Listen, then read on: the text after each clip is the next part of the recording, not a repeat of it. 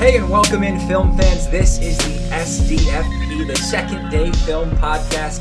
Thanks for joining us on this Thursday. It is the 1st of March, our second episode. I'm your host, Evan Dean, joined today by Brandon Champion. Champ, we've got one in the books. We're still here. We're still doing this thing. I know, man. I can't believe it. They didn't kick us off the internet yet. Yeah, we're excited to be doing it. We've also got the popcorn correspondent, Sam Morris. How you doing today, Sam? Another day, Dean. Another day. Hey, we're ready. We've got another podcast coming your way. And a quick note before we dive into this episode. If you missed our first podcast in which we reviewed Black Panther, you can find it on our website or our social media sites, and that's where you can also connect with us. So, Champ, a whole lot of ways to get connected with the SDFP. Yeah, we're on basically every normal social media. We're on Facebook at the Second Day Film Podcast. We're on Twitter at Second Day Film. That's all spelled out. You can email us at seconddayfilm@gmail.com. And you can also check out our sort of still in development website, but it's up there. That's at www.seconddayfilm.com. Yeah, a good shout out here for Brandon Champion. Champ's been putting in a ton of work on this website, on these social sites. We would appreciate it if you'd go check that out. Give us a like on Facebook and a follow on Twitter. Right, Sam? Oh, absolutely. And like the Champ and Dean both said before me, we are on all these sites. But then again, word-of-mouth advertising is some of the best advertising, as I like to say. So tell your friends about it if you're listening. Share it with them and get them out there and give us a like. Absolutely. We've got a great episode for you today. On today's episode, we've got Power Rankings. We're going to dive into our top 3 films of a specific genre. Today, we're listing our favorite sci-fi films released after the year 2000. We're also talking about the Oscars, of course, the 90th Academy Awards coming up this Sunday. We'll chat about which ones we've seen. Champ's seen pretty much all of them, and he'll give his favorites to win the awards this year. And today, our featured review. It is a visually stunning sci-fi mystery called Annihilation. You guys ready? Let's do it, man. All right, Power Rankings. Today, we're going to be running down our top 3 sci-fi films made after the year 2000. But to be clear here, we are not including superhero movies. Those are often listed as sci-fis, but it's really a genre of its own. So we're doing sci-fi films after 2000 that do not include superhero films.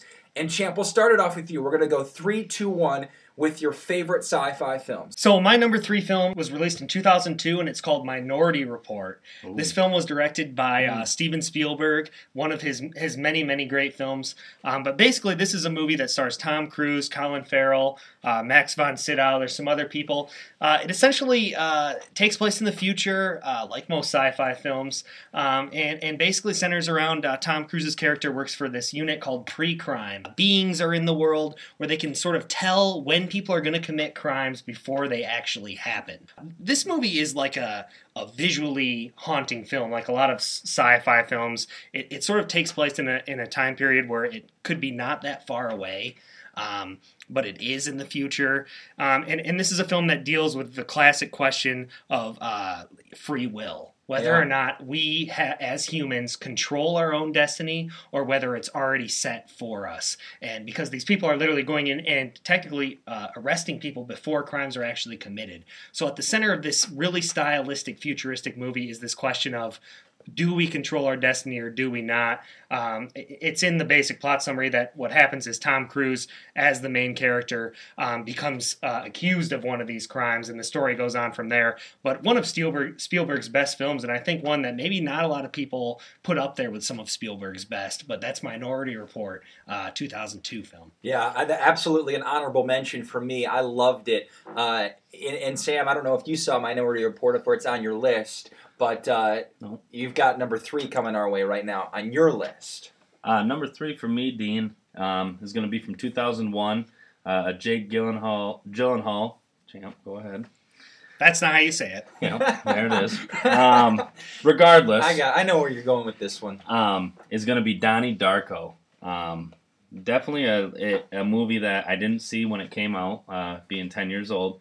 But definitely later on when I watched it, it gave me a little fright for for bunny rabbits, I guess, so to say.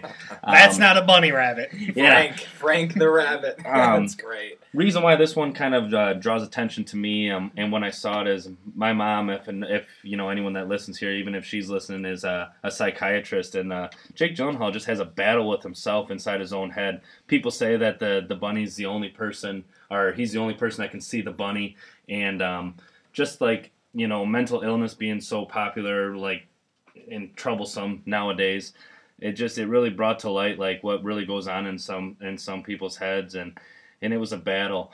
I really liked it. I liked the plot twist at the end. It really made you think. It was a thinker, and that's kind of what. Like most sci-fi films. Absolutely, and it's number 2 on my list, and I'll spoil it to some degree, but not entirely. It's essentially, when you boil it down, you have a story about time travel, and it's really a love story between Jake Gyllenhaal and this girl that he meets, and not to give anything away, but he has to make some choices about his destiny and her destiny, and it's really, really unique.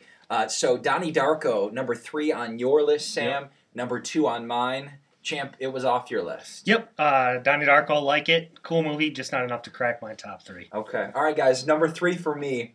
I'm cheating here. I'm cheating. I actually dove a little bit before 2000 because it's so close. And the movie that I picked, Champ's giving me the dirty look here.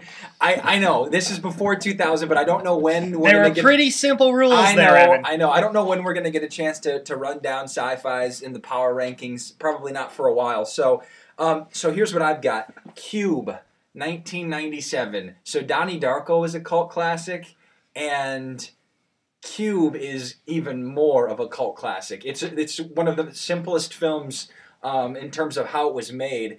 You basically have a group of people who wake up in this massive cube, and each room contains, it's either safe or it contains traps, and the group of people has to work together to decode the mystery of this cube. There are numbers when you go from one room to the next. It's really kind of this claustrophobic film, really unique. It was all shot in one room, and really simply made, but among those who've seen it, it's kind of one of their favorites in the sci-fi genre. So Cube, 1997. Have you guys seen this? I think I did see Cube per your recommendation at some point. It kind of seems like one of those movies, and you're right, it's claustrophobic, and that's what sort of makes it creepy to think that they're in this big cube, and where is the cube? What is going on? Where are they at? I think there was a lot of terrible sequels. This is a movie maybe like the Saw franchise could have taken some inspiration. Absolutely. And I think you made a good point, because they came out with 2 more after the original Cube, and they started explaining the cube more and more, and it got worse. Yeah. It was better in the first one because it was so unexplained. One of the classic cases of less is more. Absolutely. All right, Champ, what's your number 2 sci-fi film made after the year 2000? Yeah, after. Key word there, Evan. My number 2 is a film called Snowpiercer that was released in 2013. This is a movie directed by a Korean director, Bong Joon-ho. I hope I'm saying that name right. But basically, I'll just read the plot summary from IMDb. Set in a future where a failed climate change experiment kills all life on the planet except for a lucky few who boarded the Snowpiercer, a train that travels around the globe where a class system emerges. So this entire film, super stylistic, post-apocalyptic type movie, takes place on this train that is just constantly navigating the globe. A lot of people in this: Chris Evans, Song Kang-ho, Tilda Swinton, Jamie Bell, Octavia Spencer, John Hurt, Ed Harris. So a good mixed cast. What I really like about this movie is just the way that they shot this film. This whole thing takes place on a train. So you imagine pretty tight quarters here that you're working with. As the plot summary says, there's this class system where the rich people or the well-off people are in the front of the train. The back of the people who were lucky enough to just board the train are living in squalor and sort of the caboose, and they're all jammed together. And basically what happens is Chris Evans decides to start a revolt, and the whole movie goes on from there.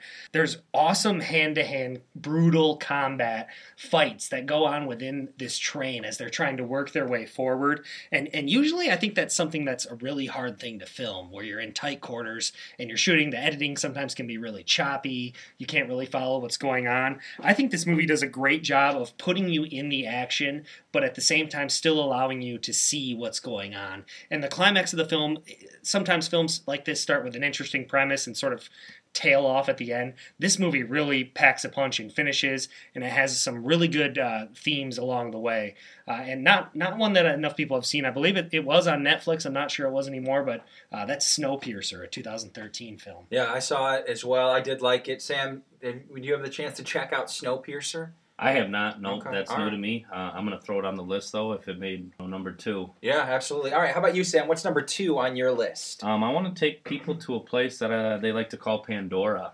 Avatar comes in as my number 2. Okay. Big fan of James Cameron. Don't know if anyone's ever seen Titanic. I think probably a couple people have. Leo being one of my favorites as well, but I mean, come on, Titanic. James Cameron didn't really have high expectations for Avatar, really. He does now. He's making about 12 sequels. Yeah, no kidding. But something else came to me at the time of there that the idea might have been taken from someone else. There's reports saying that James Cameron kind of stole the idea, but nonetheless, he made a great movie. If you haven't seen it, just the way the film is made, the visuals of the movie, it's a really cool concept of this different world, kind of like Matrix, to be honest, like in a sense, kind of. Yeah, it's definitely a big budget film, visually really impressive. What you're alluding to with James Cameron, I don't know if you could say he stole the idea, but it's a story that we've seen before. Force comes in, mixes with the natives, tries to overpower the natives. That sort of idea we've seen a lot. The world of Pandora itself is a very original idea that he created. But the themes, I think, are sort of things that we've seen before, and that's kind of what you were alluding to. Pocahontas, anybody? Yeah. All right, so my number 2 was Donnie Darko as well, which was also Sam's number 3. So we'll jump right to your number 1, Champ. My number 1 film was released in 2015. It's Mad Max Fury Road. Oh, yeah. This is George Miller's 4th film in the Mad Max franchise, but his first that he released since Thunderdome in 1985. So this sequel/reboot was a long time coming. It stars Tom Hardy, Charlize Theron, and a lot of other talented people. This movie, Evan, I think we've actually discussed this movie before. Essentially, it's one big chase. This whole movie is a big chase through this post-apocalyptic desert. But the film is so stylish, and the way that it was shot, this film is a technical marvel. And because of that, it sort of makes you forget that you're just watching people drive through the desert and turn around and then drive through the desert again. Because of the way it's shot, this was nominated for 10 Academy Awards, most of them technical, but they also included Best Picture and Best Director.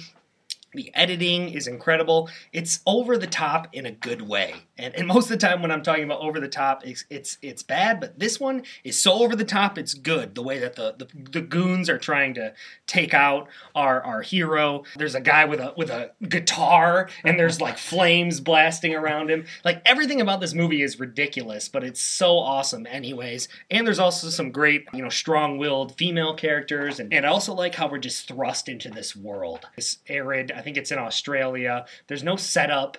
Granted, there's some sequels, but there's no setup in this film. We're just thrown right in, and then this chase happens. But, a lot of people love Mad Max Fury Road. Absolutely. I enjoyed it. So you enjoyed it as well, Sam? Yeah. Yeah, I really liked it. And you talk about their world. There really is not much of a world in terms of the landscape. It's desert, but the world of these rigs, these ridiculous contraptions that they've created that they ride around on that are stocked with weapons, and it's really an interesting movie. Of course, obviously a reboot off the Mel Gibson Mad Max films. I haven't seen the older films. They're on my list a long time. I'm guessing there's a little bit more setup of the world in those, so maybe Miller felt like he didn't have to do as much with this reboot. But anyways, very well received film. Like I said, 10 Academy Award nominations. That's my number 1 sci-fi film since 2000. All right, Sam, how about you? What's your number 1?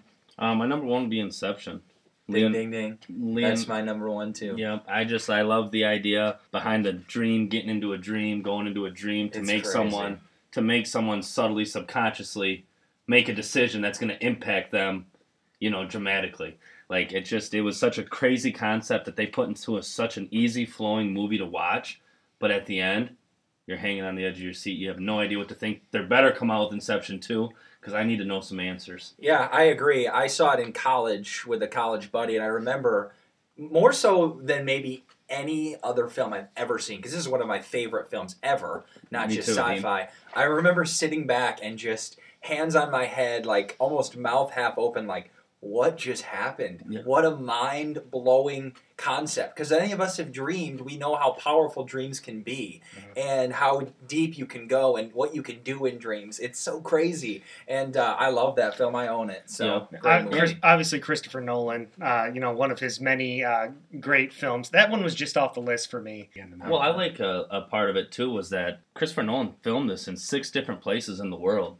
So that was kind of neat how he was able to incorporate all of it into the story itself. And rewatchability also really good with Inception. Absolutely. Honestly, it's a film you need to watch more than once. At least 3 times. You'll miss something every time.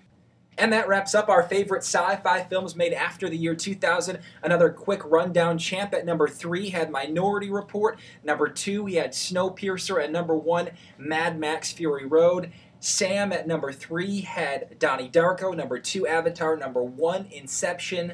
We shared 2 of the same films. I had at number 3, Cube. Cheated there. It's 1997. I had number 2, Donnie Darko. And number 1, Inception. Sam, you've got good taste in sci-fi film.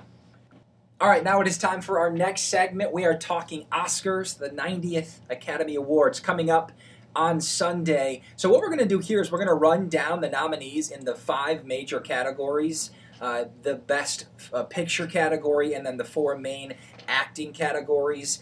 Champ, you of all of us have seen the most films that have been nominated. So what we're going to do is we're going to get your picks here and who you think is going to take home the Oscar. So let's start it off here with Best Picture of the year. Call Me By Your Name, Darkest Hour, Dunkirk, Get Out, Lady Bird, Phantom Thread, The Post, The Shape of Water, and 3 Billboards Outside Ebbing, Missouri. We saw the last one together, and I know you really liked that movie. Yeah, well, I should preface this by saying that I have not seen Call Me By Your Name or Phantom Thread. So, I can't obviously vote for those movies, but I have seen all the rest. And yes, 3 Billboards Outside Ebbing, Missouri, directed by Martin McDonagh, was my number 1 film from 2017. This is sort of the story of starring Frances McDormand, who basically puts up these 3 billboards outside this small town, putting pressure on the local sheriff to solve basically her daughter's murder. She doesn't feel that he's doing enough. McDormand is like ferocious but sympathetic at the same time.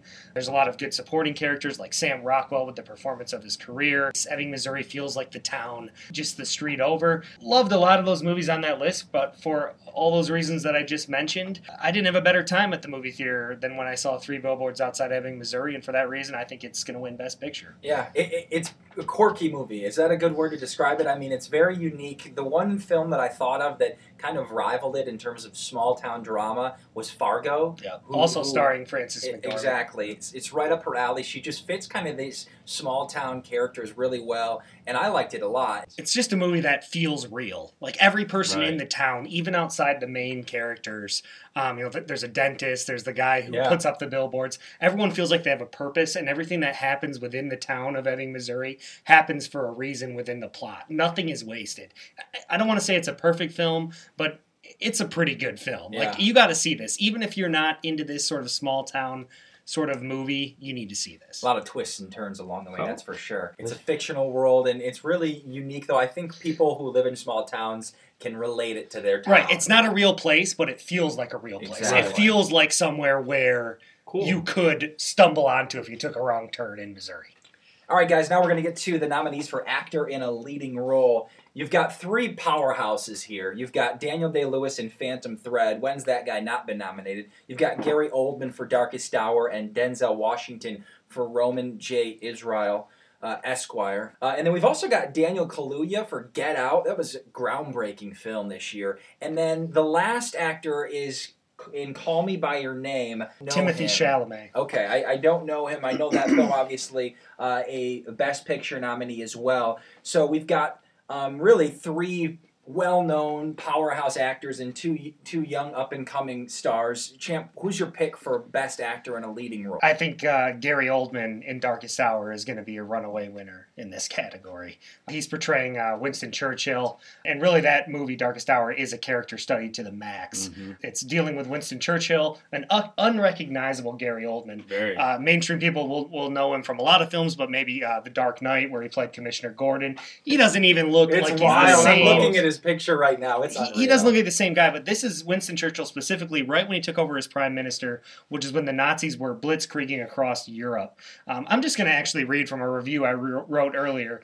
The film itself is carried by Oldman, who delivers perhaps the finest performance of his career, but this is more than a film about fancy people making big decisions in fancy rooms. Oldman does a masterful job balancing the outward confidence Churchill showed in delivering moving speeches that inspired a nation with private moments of self-doubt and fear. He's infinitely watchable as he navigates underground bunkers and dimly lit government buildings, making decisions that would shape the world. So he, like I said in that review, he just does a great job of doing the outward confidence, but also portraying the inward struggle. And I think the movie does a great job characterizing who Winston Churchill was. You know, a lot of people said he wasn't the best man for the job, but he was the perfect man in that moment. And I think Oldman nails it. And this is Winston Churchill, a character we've seen portrayed many times, most recently on The Crown and some other things. There's actually a couple other movies that came out this year. Oldman, I think, will be a runaway winner in this category. Does anyone know if Gary Oldman's a smoker, though? Because I don't know how many stogies that dude put down. There's stories that hundreds of cigars were smoked on set. Well, someone better contact the general surgeon, because that guy ran away with them, bud. Well, Champ's thinking he's going to run away with Best Actor in a leading role. All right, let's get over to Best Actress in a leading role. We've got Meryl Streep. Meryl Streep, she's never been nominated. This is her first nomination. Congratulations to Meryl Streep, first-time nominee. Yeah, she's nominated for The Post. Frances McDormand for 3 Billboards Outside Ebbing, Missouri. I'd be surprised if Champ didn't give that to her. We'll see. Margot Robbie, I, Tonya. Of course, the conflicted figure skater. Very interesting role for Margot Robbie. Sally Hawkins for The Shape of Water. And then Lady Bird... I don't want to mispronounce her name either. Yeah, it's Saoirse Ronan. Okay. But there's some... that might not even be You guys want me to give it a shot? Okay. I'm just going to be quick with this one. Like you said, Frances McDormand, I think, is going to be a runaway winner in this as well. Like I said, she does a great job of showing this outward toughness and sort of this brutal, unforgiving nature within the movie. Obviously, she just lost a daughter, so she's a really tormented character. But she's also very likable at the same time. She's someone you root for. I think Frances McDormand will be an easy winner in 3 Billboards.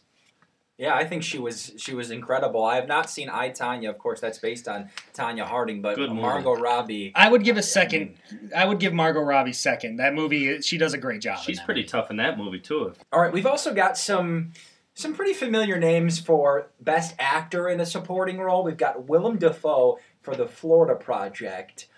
I loved that film, just loved it. We've got Woody Harrelson. He was also in 3 Billboards Outside Ebbing, Missouri. Sam Rockwell, also in 3 Billboards Outside Ebbing, Missouri. We've also got Christopher Plummer, All the Money in the World, and Richard Jenkins for The Shape of Water. So, Champ, who's your best bet for actor in a supporting role? This is a tough category, actually loaded this year. You're going to be surprised to hear this, but I'm giving it to Sam Rockwell in 3 Billboards Outside Ebbing, Missouri. Rockwell's an actor who's been around for a long time. He's been in a lot of movies, great character actor. He steals the show in this one. I mean, he really does. And his character, he's helped by Martin McDonagh's writing. This one, I think his character is honestly the best and most well-written. He plays sort of the disgraced deputy within the town of Ebbing, Missouri. And at the start, you think you have him pegged as just sort of the asshole in town. But by the end of the movie, the way that his character forms and shapes within the plot is something that you don't really see coming, and I think it's really interesting how he sort of interacts with the rest of the people in the town. Again, I think Willem Dafoe is a close second in The Florida Project. Like you said, excellent movie that people need to see. And really all the nominees are great, but I think Rockwell's a runaway winner in this one as well. Yeah, I'm quickly going to give a little pub for The Florida Project. I love that film. Essentially, it takes place in the shadows of Disney World in Florida. You've got this 6-year-old girl the film is based on, and she lives in this motel. Actually, they moved from motel to motel. These rundown motels right on the outskirts of Disney World, and it is such a genuine, such a real depiction of poverty in the United States, and so eye-opening. It really immerses you in the world. I really thought like it was almost a documentary. It was so genuine and so sobering to see these kids and the struggles that they go through living in poverty, but also how they make the best of their world. And Dafoe is sort of like the grounded center of the movie. Yes, yeah. He basically manages the motel, and he's kind of the parental figure for not only the kid, but these kids' parents who struggle and they're very young. And I loved that movie, The Florida Project. I really would recommend that. All right, we're going to jump to actress in a supporting role. I'll just run these down real quick for you. You've got Mary J. Blige for Mudbound. Of course, she's more well known for her singing, but she's been in films and television as well. Leslie Manville from Phantom Thread. Allison Janney from I, Tonya. Octavia Spencer for The Shape of Water, and then Laurie Metcalf for Lady Bird. You know, as is typical, you're seeing a lot of the same films pop up here, Champ. Who do you have? Who's your pick for actress in a supporting role? I think of the ones that we're running down here, this one is the most up in the air category. I think Allison Janney has a real shot. But really, I think this is going to be won by Laurie Metcalf in Lady Bird. She plays the mom of Saoirse Ronan. Again, sorry for saying that wrong, Saoirse, if you're listening. Our bad. But Laurie Metcalf is sort of her mom, and the core relationship of this film is between mother and daughter. I think what Laurie Metcalf does really well is that she sort of does a great job portraying what it's like to be a mom and the relationship you can have with your daughter, where it's sort of this love-hate. There's a scene in the movie where they're yelling at each other about where she wants to go to college, but at the same time they're shopping and looking at dresses, so they're like literally yelling at each other, and then they go, "Ooh, this is nice," and then the mom's like, "Yeah, I could totally see that on you," right in the middle of their heated argument, you know. And I just feel like that's a really real thing, you know, a real relationship. I mean, obviously I'm a 20-something guy, so I have a completely different relationship with my mom. But Metcalf does a great job of what I wrote in my review, that feeling of being fuming mad at a parent, but still having a deep love for them. That's from Lady Bird's perspective, but the same thing goes the other way. The difference between a parent loving their child, which most will always love you, but actually liking their child. You know, that's an interesting idea, because you're not even going to like what your kid's doing, or maybe they're not turning out the way you like, but you're always going to love them no matter what. And Laurie Metcalf does an amazing job of portraying this throughout the film. Lady Bird is a coming-of-age film that you haven't really seen, also one that needs to be seen. Yeah, Sam, obviously a ton of films that we've just talked about. Champ has made a point to see most of them. How about you? Is there any Oscar nominee, any film that got a lot of buzz that you are just, you know, you're recommending people have to see? Well, the just to go off what Champ just said there, that Allison Janney kind of had the same relationship with Tonya, being her mother as well. Definitely but parallels. Definitely a different relationship. I haven't seen Lady Bird, so I really can't disclose too much on that. But their relationship is a bit unique. I just wanted to throw just a kind of an honorable mention to Christopher Plummer and All the Money in the World. That was a big movie I really wanted to see. He does a great job as Getty. He plays the grandfather with all the money, and let me tell you, money doesn't always solve everything, but it does get you into a lot of trouble. It'll be interesting to see how close I can get him here. I'm going to pick all the other categories too, and maybe if these guys see a little bit more, we can add their picks too, but we'll put them on the Facebook page or the website or something like that. And last but certainly not least, time to get to our featured review on this Thursday, the 1st of March. Today, we are reviewing Annihilation. Can you describe its form? No. Start from the beginning. What do you think I do when you're away? You think I'm out in the garden pining, looking up at the sky?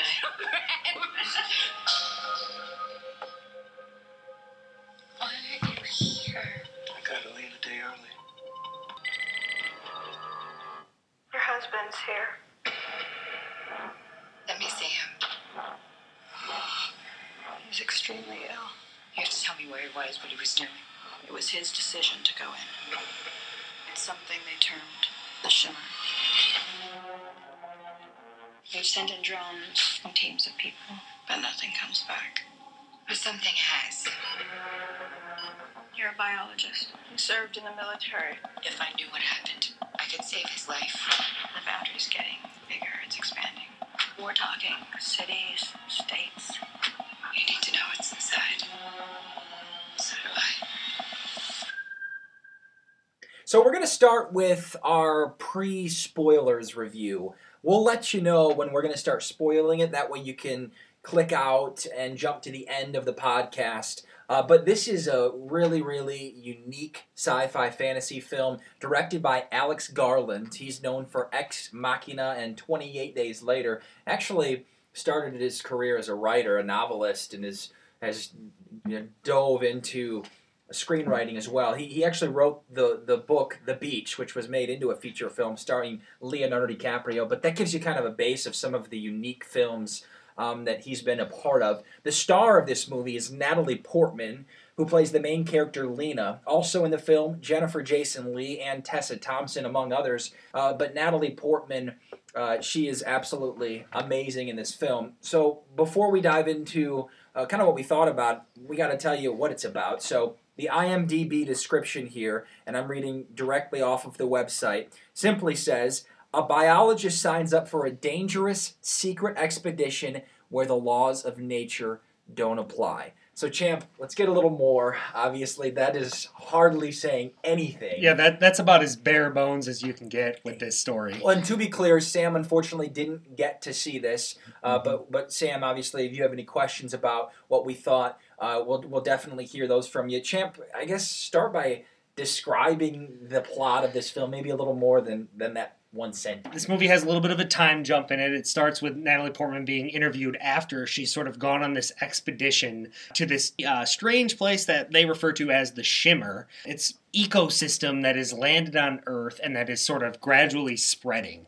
And through a series of events, Natalie Portman gets roped into heading into this sort of shimmer with the goal of trying to figure out what's causing it. You can see it's sort of like an adventure film, an expedition film, but this movie really is like a return to grassroots sci-fi. I mean, this is a sci-fi film through and through. She heads into this world, hard to explain. This film has some really original ideas tied to it, and quite honestly, it's going to be hard to talk about this without spoilers. Yeah, you're right. You know, we're really going to have to dive into spoilers to really talk about this movie. But if you want to talk about performances, I think Natalie Portman does an exceptional job as the lead. She has a sort of stoic look on her face. She's gone through a tragic event at the start of this film, so she's already damaged goods. But I think she does a good job of sort of showing that she's damaged, but also doing enough with her emotions to carry the film. Yeah. I think a lot, too, is made of the relationship with her husband, because I don't think it's too much of a spoiler to say, her husband is in the military. He actually went into the Shimmer, was gone for about a year, and suddenly came back, and he's totally different. And that's what prompts Lena Portman's character to find out about the Shimmer, find out her husband was there, and find out that he's the only person who's ever gone in and who's ever come back. Right. So I guess before we dive into spoilers, the one thing I will say is I really loved the middle of this film. I thought the beginning, it was a little slow, and then I thought the ending, it's just absolutely insane, bizarre, wild. But the middle, once they enter the Shimmer and they're exploring this world and they're fighting the creatures that inhabit it, I thought it was incredible. And I really, really loved that part of the film. Yeah, visually, this film, I think, it's one of its strengths, is how the actual Shimmer looks. And it has a sort of unique and foreboding design to it, the Shimmer, I mean. What it kind of reminded me of is like when you accidentally pour gas out on the sidewalk and you see sort of those colors. That's sort of what it looked like. It sort of looked like a big blob of that. And it's sort of interesting to think that someone would have to go into that, and then what's going to happen when you're in a world that is made up of that. It's got a really unique look to it. It's almost like you're on a different planet, but you're not. Yeah, that was the first line I had in my notes, is it was visually stunning. And I think whenever a film can take you into its world and you kind of get lost in it, you almost forget that you're watching the movie. You're so immersed into their world. In this Shimmer, it's so beautiful and visually stunning, and it's such a mystery. They can't communicate back out to the outside world. There are these kind of morphed creatures without giving too much more away. Really, really interesting, and visually, at least, it was really stunning. The music in the movie by Ben Salisbury and Jeff Barrow is also a strong point, I think, especially when we head towards the climax of the film. All this sort of loud, haunting horn blows, like this synthesized... Unsettling. Yeah, I think that's the point. You know, Yeah, we're supposed to absolutely. be with the characters who are obviously in an uncomfortable situation, and the music sort of helps put us in that same sort of feel and view. You know, like they can set the music off and make us feel uncomfortable because it's unsettling is the best word, and that only sort of grows throughout the film. Yeah. One gripe I have about if we're talking about performances, Jennifer Jason Leigh plays sort of the leader of this group.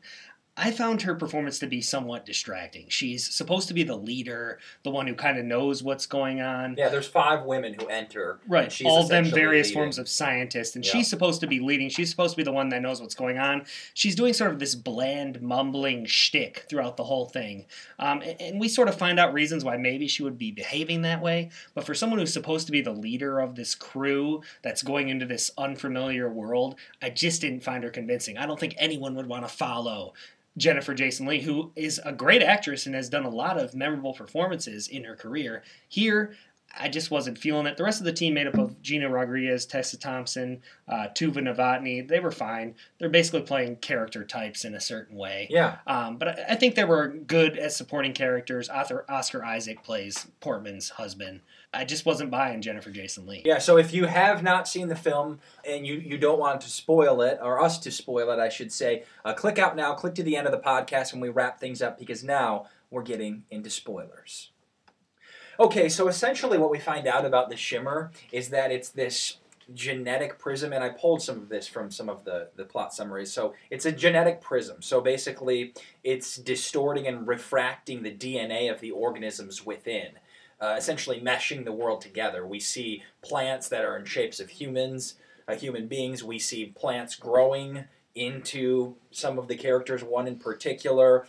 It's just, you have this attack from this mutated bear that has taken the voice of a character who the bear killed, and it's like this world is meshing together. Mm-hmm.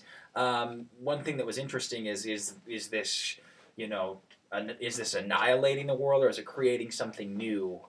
The explanation. Well, the ending is quite ambiguous. Like many science fiction films, they don't. Garland doesn't really tell us exactly, what we're supposed to think. We're meant to believe that maybe Lena has destroyed the Shimmer, and Isaac and her can go back and living their happy lives, cuddling in bed. Then there's also a little shimmer in their eyes at the end, so we're meant to believe that maybe the Shimmer has carried on through the two of them. And ultimately, what we find out is this is it's an alien story. It's an extraterrestrial. Well, because it was a comet that hit this lighthouse where the Shimmer started to form. It's an alien story, but it's neither one where the aliens are coming and wanting to destroy us, like Independence Day, or one where they just want to show up and communicate, like Close Encounters of the Third Kind or Arrival. They sort of just want to be here. And Lena says, I don't know what they want. Like she literally says. They're not destroying life within, but they're making something new.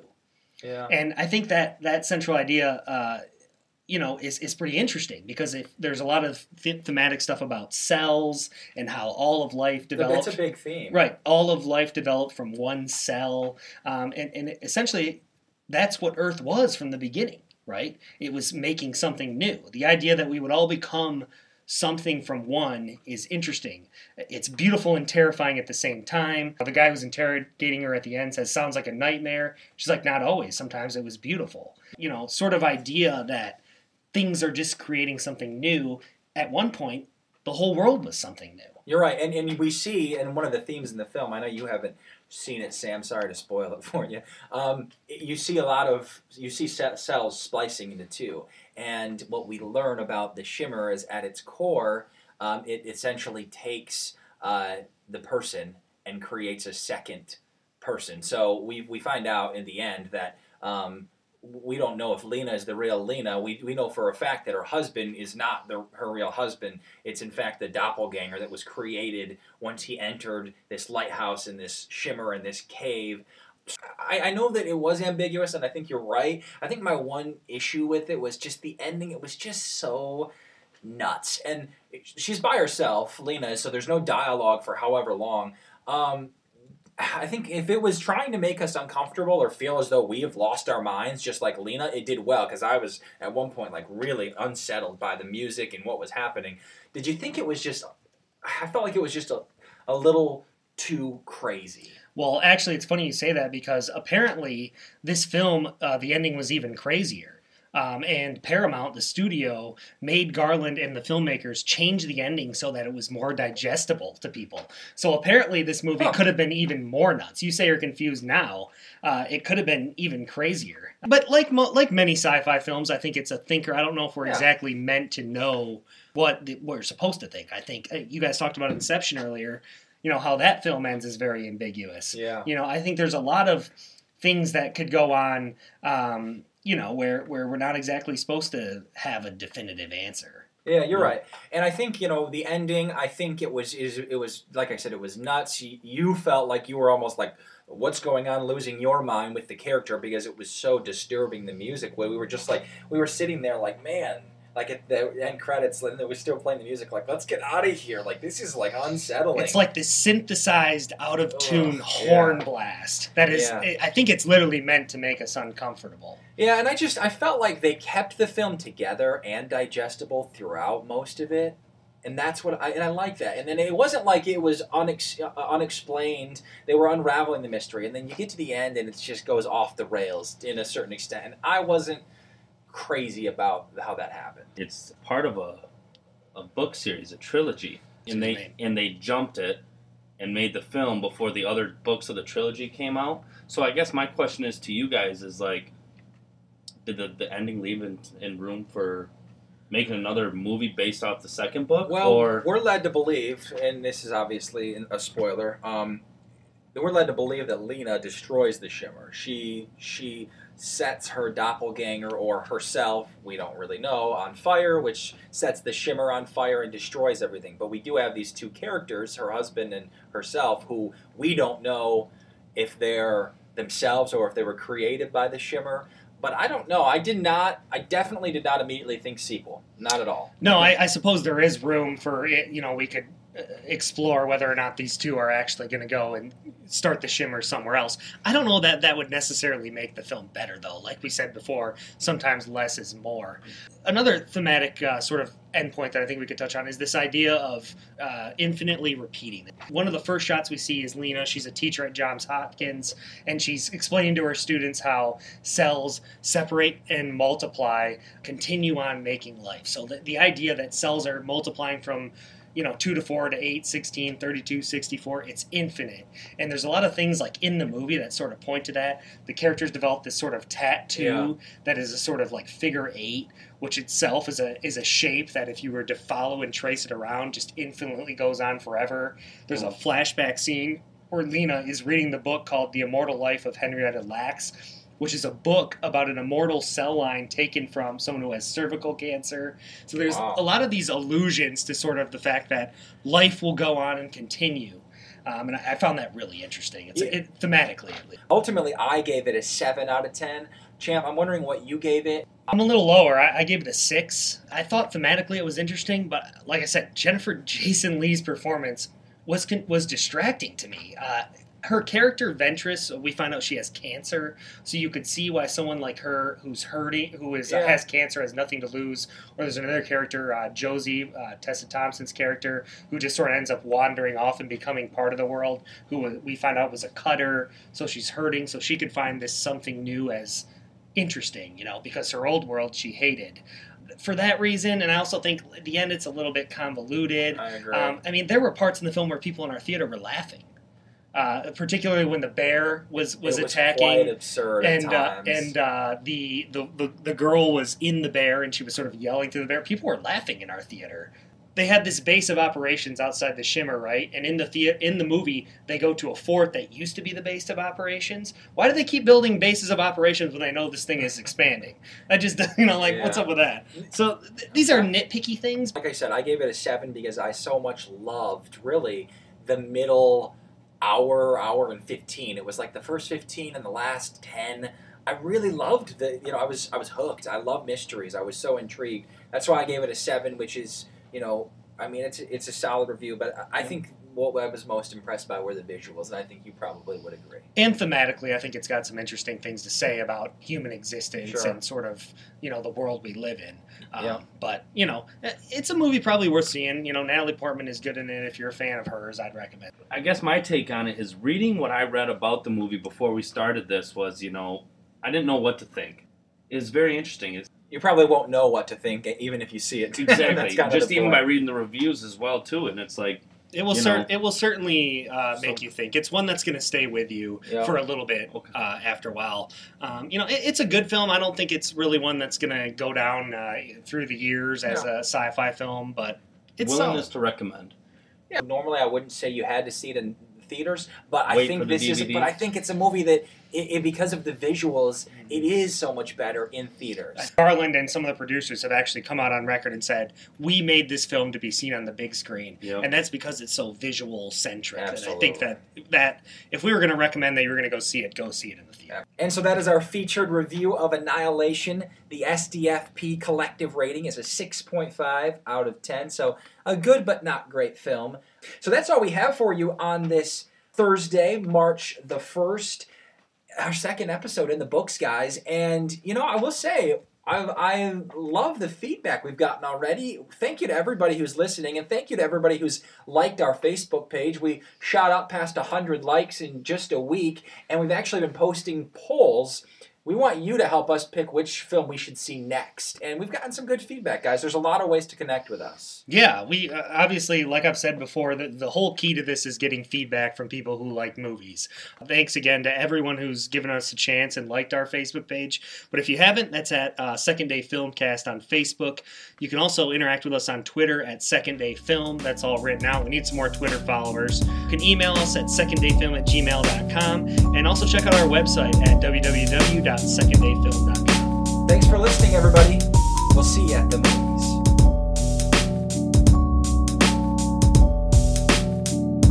The Second Day Film Podcast was produced and edited by Brandon Champion. Music featured in this episode was recorded and produced by Eric Baer. The opinions expressed in this presentation are those of the individual that spoke.